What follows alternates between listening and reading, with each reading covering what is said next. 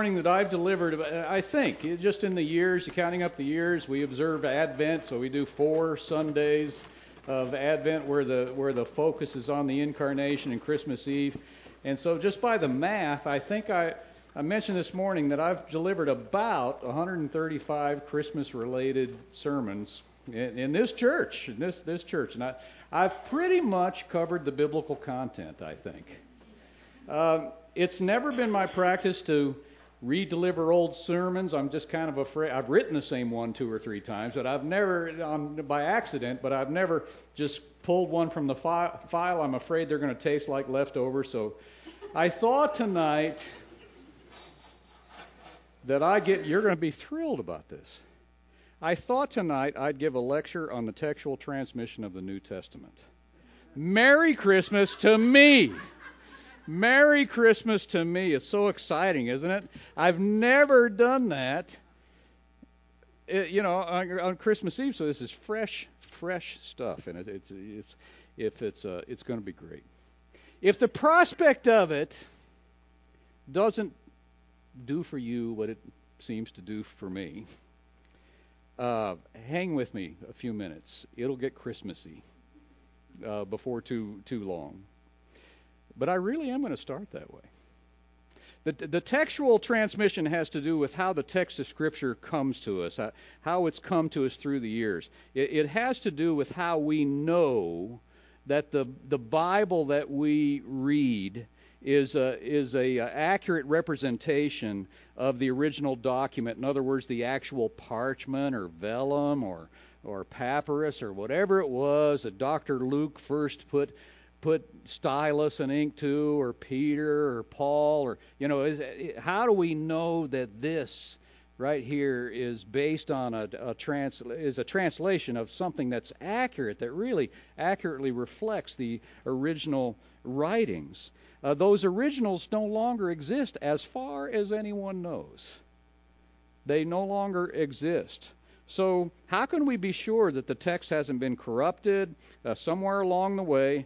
And it's very commonly believed, that the more time that passes, the less certain we can be, and the less we're able to get back to that original text. And people who believe this. There's no doubt about it. You know people who believe this, and if you're not one of them yourself, that the further we get removed in time, the less we can really get back to the original and be sure that what we have is what was in the original documents. Often in this view, that view right there, that time the more time that passes, the less we're able to get a hold of the original.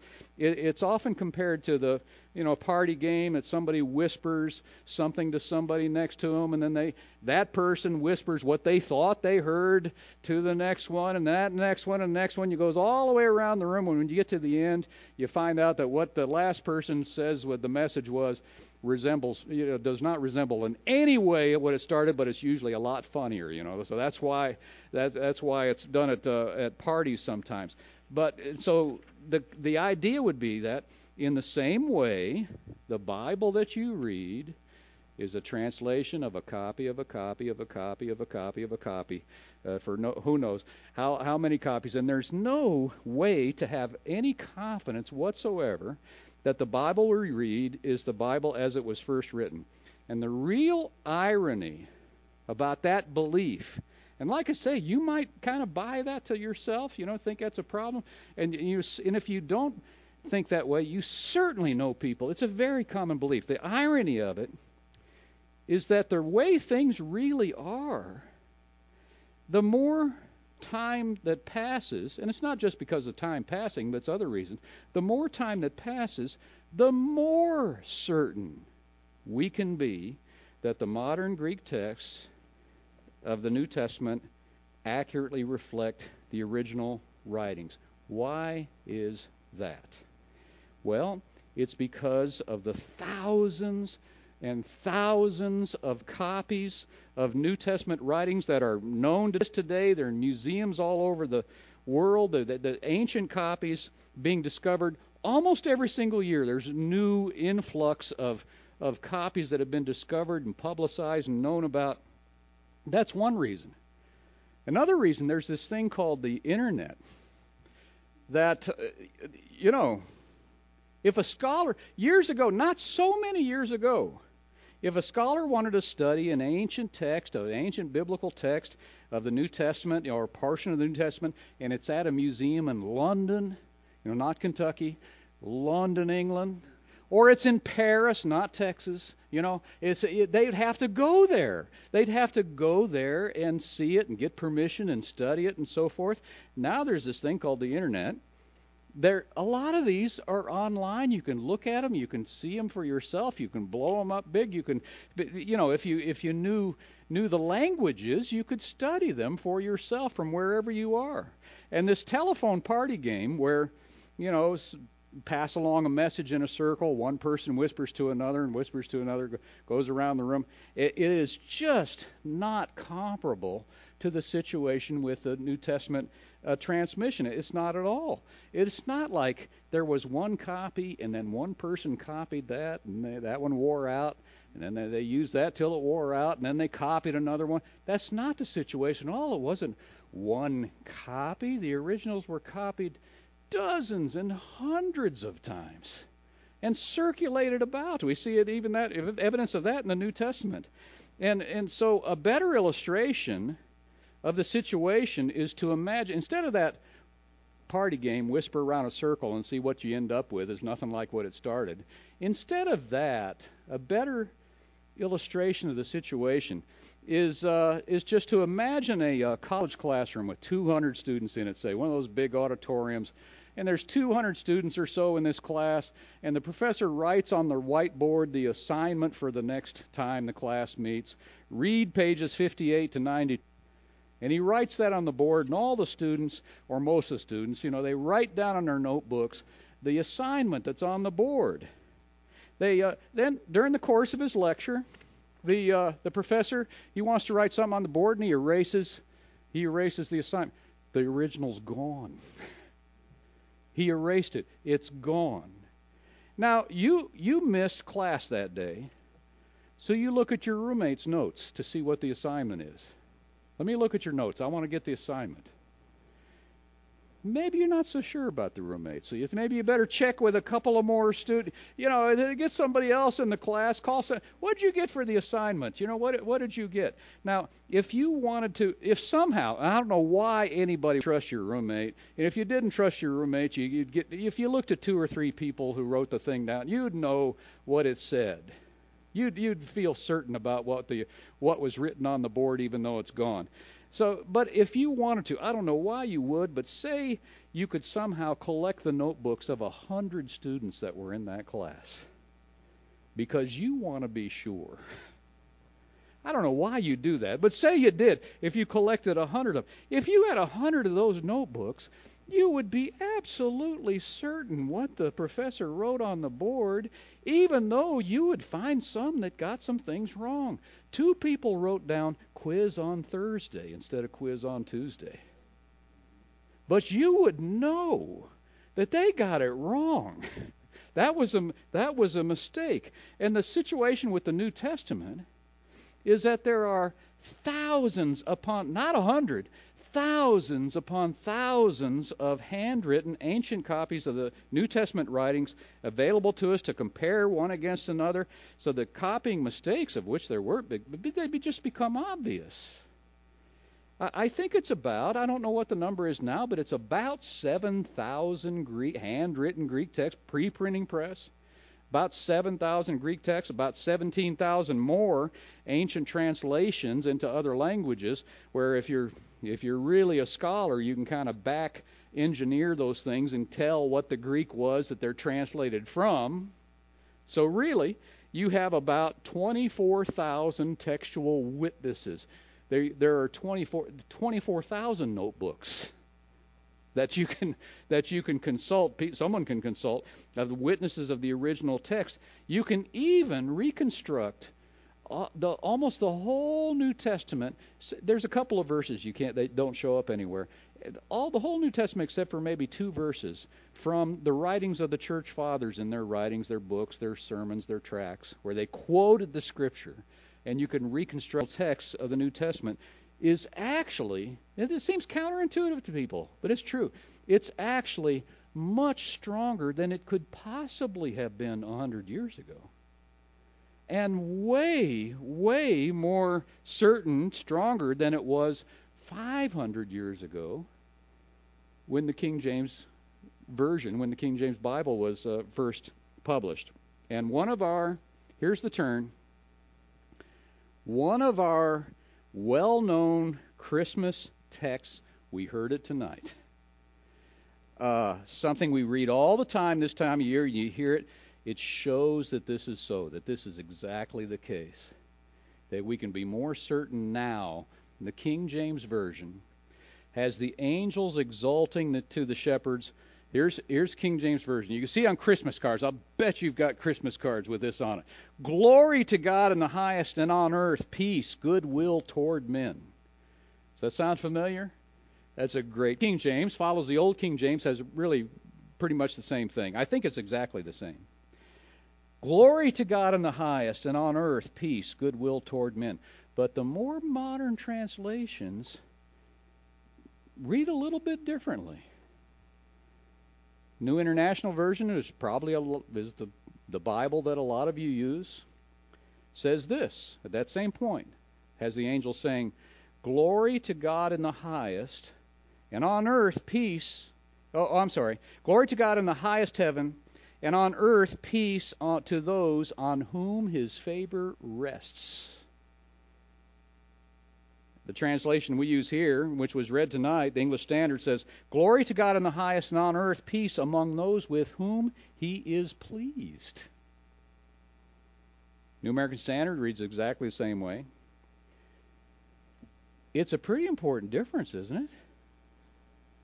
It's a pretty important difference. Are the angels, and here's the question, just in case you didn't catch it, well, I'm sure you did. Are the angels proclaiming peace as a gift, as the gift of God through the birth of Christ to all men? Peace on earth, goodwill toward men. Or is it peace to those with whom He is well pleased, or with whom He is pleased, or peace to those on whom His favor rests? And it's actually a question involving textual transmission, a question of what the original text said. It's very curious. The Greek text that was the basis for the King James Version doesn't have one letter at the end of one word, the word for like pleasure or goodwill or favor. Doesn't have one letter. And that makes it come out the way it does in the King James. The far greater textual evidence that has come up over the last 500 years, modern translators use it, it really shows that letter belongs there. It's there. The King James was the evidence for what the original was good, but it was thinner than it is today. And so that letter belongs there, and that makes these modern translations, like probably what the Bible you use if you don't use King James, come out the way that it does. It turns out what the angels actually say in Luke 2:14 is glory to God in the highest, and on earth peace among men with whom He is pleased, or peace to men on whom His favor rests. I want to be in that group. Right? It turns out it's not talking about all people, it's talking about some people.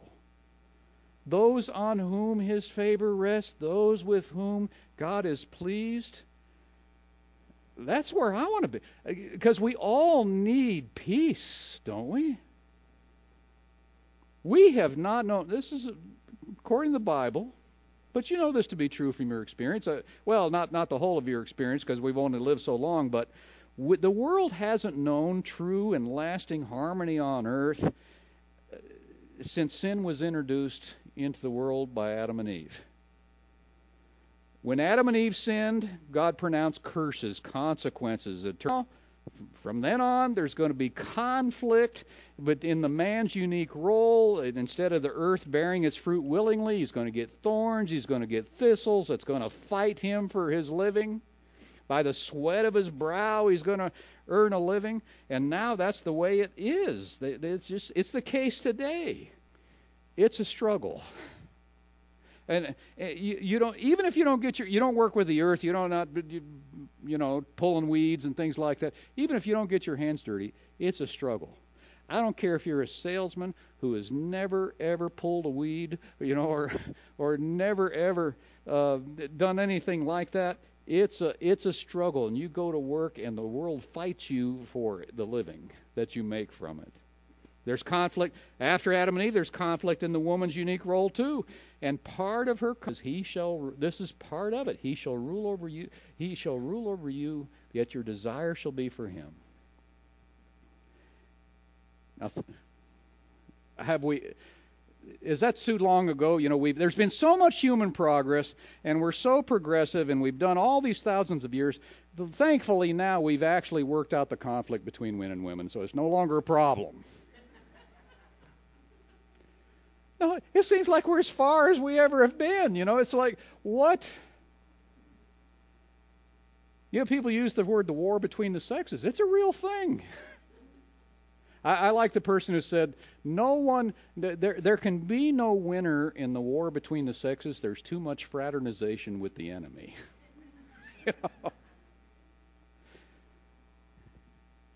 But it's conflict, though.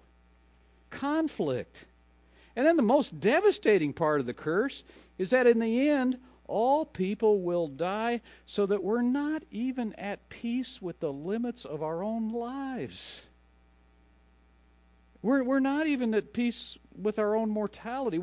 We fight against it all the days of our lives, and we cling to that which we will let go of someday.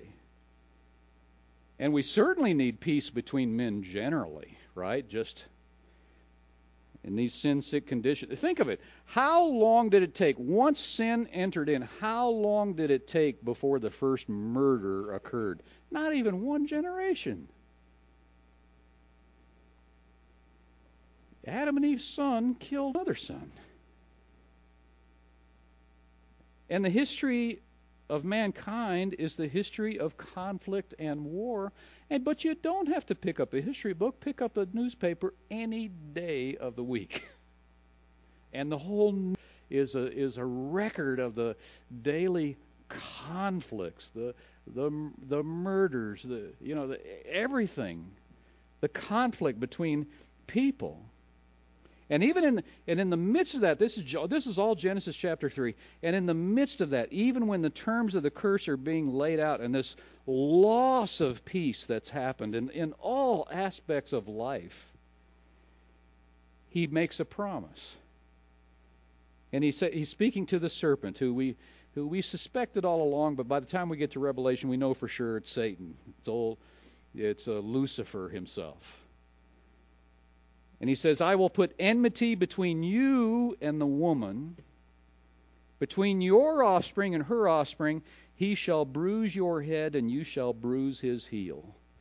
Very cryptic, but in hindsight, very clear.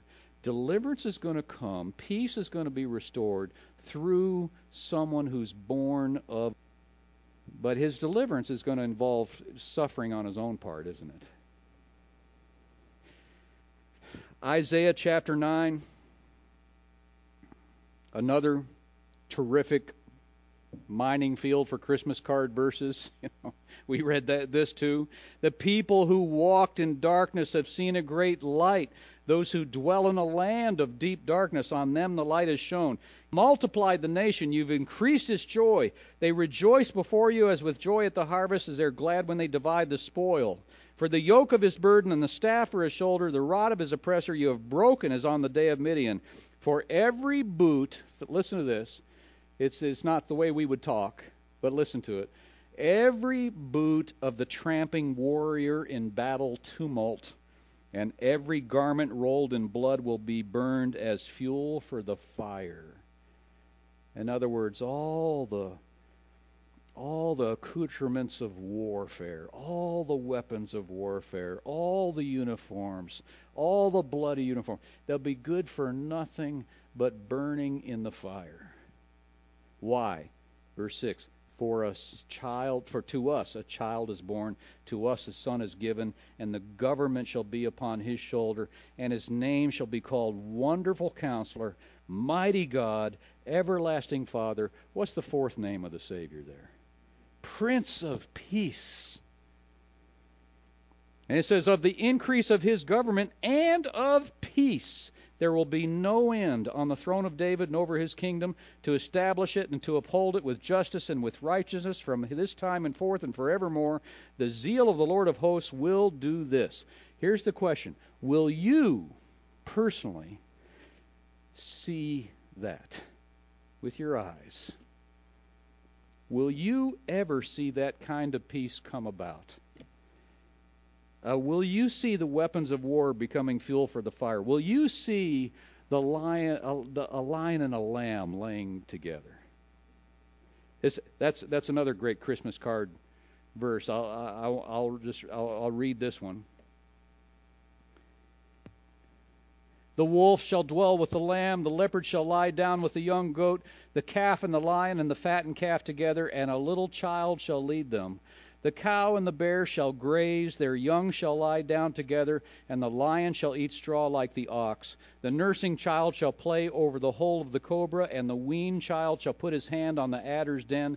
They shall not hurt or destroy in all my holy mountain, for the earth shall be full of the knowledge of the Lord as the waters cover the sea. Will you see that?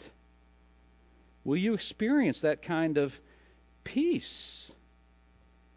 According to the Christmas angels of Luke chapter 2, you will, if you are one of those with whom God is pleased. If you are one of those on whom his favor rests. How do I make sure I'm in that group? You know this, but let's be clear. Not by being a good person. Not by our high morals, by our exemplary virtue, not by our church going, not by going to church twice on December 24th, not by anything like that, because we have all been infected by the sin virus. There is none righteous, Romans 3 says, quoting the Old Testament, not even one. No one understands, really. No one seeks for God with a whole heart, I might add. All have turned aside. Together they become worthless. No one does good, not even one. So the Christmas presents we have gotten, maybe going to get tomorrow, are not confirmations of our goodness. Santa brings toys to all the good little boys and girls. Jesus is not like that. Jesus came to save sinners.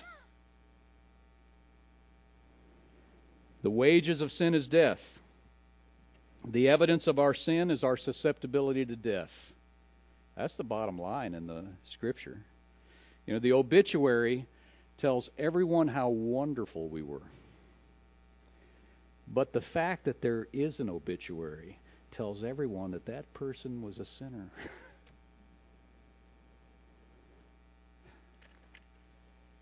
So, are we just sunk? We've already ruined ourselves as far as gaining God's approval. Well, we would be sunk if it were up to us. But a child has been given to us. A son has been born. Paul says, but now the righteousness of God has been manifested apart from the law, although the law and the prophets bear witness to it, the righteousness of God through faith in Jesus Christ. For all who go to church, believe. For there's no distinction, for all have sinned and fall short of the glory of God, and are justified by his grace as a gift through the redemption that is in Christ Jesus, whom God put forward as a propitiation, means payment, satisfying payment, exhausting the wrath of God, by his blood to be received by faith. Hebrews 11 says, without faith, it is impossible to please him. Without faith, it is impossible to please him. Well, what would the corollary of that be? With faith, he can be pleased. For whoever would draw near to God must believe that he exists and he rewards those who seek him. That's Hebrews chapter 11. That's the Hall of Fame of faith. You know, it goes through all these great people of faith. And at the end of the chapter it says this. I'm not going to read the whole sentence even. All these, having gained approval through their faith. What did they gain? Did they gain the world? No. Did they gain riches? Did they gain glory? They gained God's approval. So that's it. That's it. There it is. That's how we know the Lord is pleased with us. I mean, you and I, we all know hopefully we know something of our sins, right? You think, how can the Lord be pleased with it? Can he be pleased with that? Can he be pleased with me with that going on in my life, with that? In my so recent record? He's pleased by your faith. It's those, that's how we know we're those on whom God's favor rests. It's those who believe, those who receive the gift offered. You know, the shepherds were in that group. How did they manifest their faith? By going to see. The chief priests and scribes manifested their unbelief. How? They knew Micah 5:2, but they couldn't be bothered to go see if what the Magi reported was true, that the King of the Jews had been born. They couldn't even be bothered to go see if Micah 5:2 was true. And faith in Him is the key to your peace. Peace with God through faith in Christ. We sing it. Peace on earth and mercy mild, God and sinners reconciled. To be at peace with God. Now, once again, I'm talking about peace. I really haven't defined it, and I really won't. But don't think about peace in a political context like a temporary cessation of hostilities. The peace we're talking about is not a ceasefire. There's not a ceasefire between you and God. You are at peace with God through faith in Christ. Friends, goodwill toward one another. Fellowship. Peace with others. Family members. Other people, other races, other nations. Ephesians 2 use the word. He himself is our peace. And he's talking about the key to peace between races. Peace with your own life, peace with the conditions of your own life. And ultimately, we're talking about such a peace with the sovereign God that you can not only trust Him with the conditions of your life right now, but you can trust Him with your last breath in this life and say with Jesus, into thy hands I commit my spirit. And be okay with that. Be at peace with that. God is pleased by faith, and where there is faith in His Son, that's where God's favor rests. And where there's faith in Jesus, His peace grows. His peace abounds. The fruit of the Spirit is love, joy. What's the next one? Peace. Thanks for reminding me. Peace. And it's coming in greater and greater measures. Why? For to us a child is born, to us a son is given. His name shall be called Wonderful Counselor, Mighty God, Everlasting Father, Prince of Peace. Of the increase, we'll change word from government, of the increase of His rule and of peace there will be no end. Glory to God in the highest, and on earth peace among those with whom He is pleased. Leave this place of worship tonight knowing that you are among those with whom God is pleased. Not because you are without sin, because you're not. but because you believe in the Christ that God has sent, because you've received by faith our Emmanuel, God with us. Believe and walk in the peace that God has provided through the birth of Christ, the coming of Christ, which Jesus came to give.